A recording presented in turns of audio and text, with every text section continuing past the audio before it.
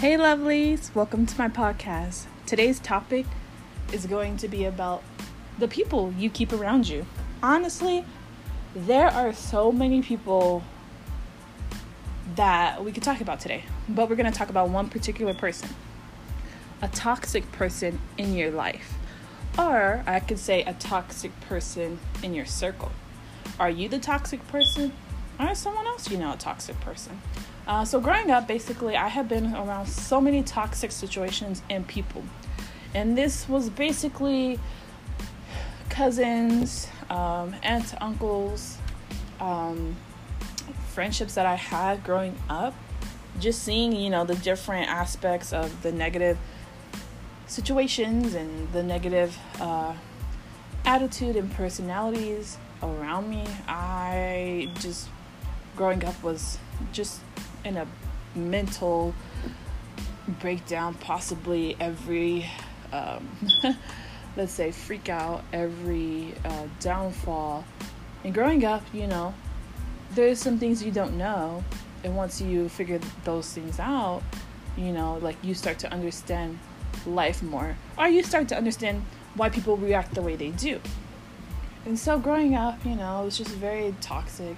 I was bullied in school, and that was very hard. I was bullied to a point where I was sitting in class one day, and I believe the boy had a crush on me, or he liked me or something. And then he said, "I'm going to cut your ponytail off." I didn't believe him. Little did I know, he had scissors at his desk, and he cut my ponytail off, and I had to basically bring it home in a Ziploc bag. Good times. But growing up, from a very young age, I was just involved in a lot of toxic situations. And, just being taunted at school was just the peak in the start of it. And then I would go home, and, my mother was being abused by her boyfriend and multiple boyfriends. And so I had to grow up seeing that harsh side of things, and how it made my mom react, and how her life was just a living negative situation. And it was just hard growing up seeing that, so I was never happy, and I was just always worried about what's going to happen next. And also, my dad was in and out because my dad and my mom didn't get along, so I couldn't really see my dad.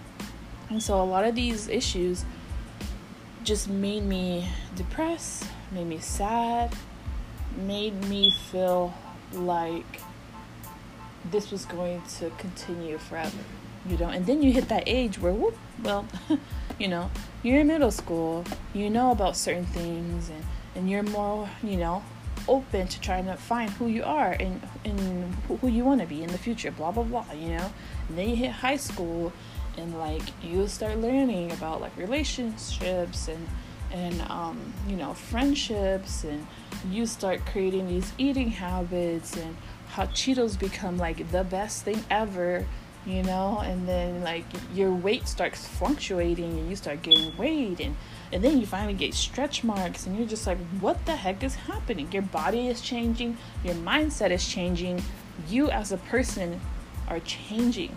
And with that becomes a lot of negative thoughts, actions, and it just turns into a daily battle. And so the question is, are you toxic? Are the people you're keeping around you toxic?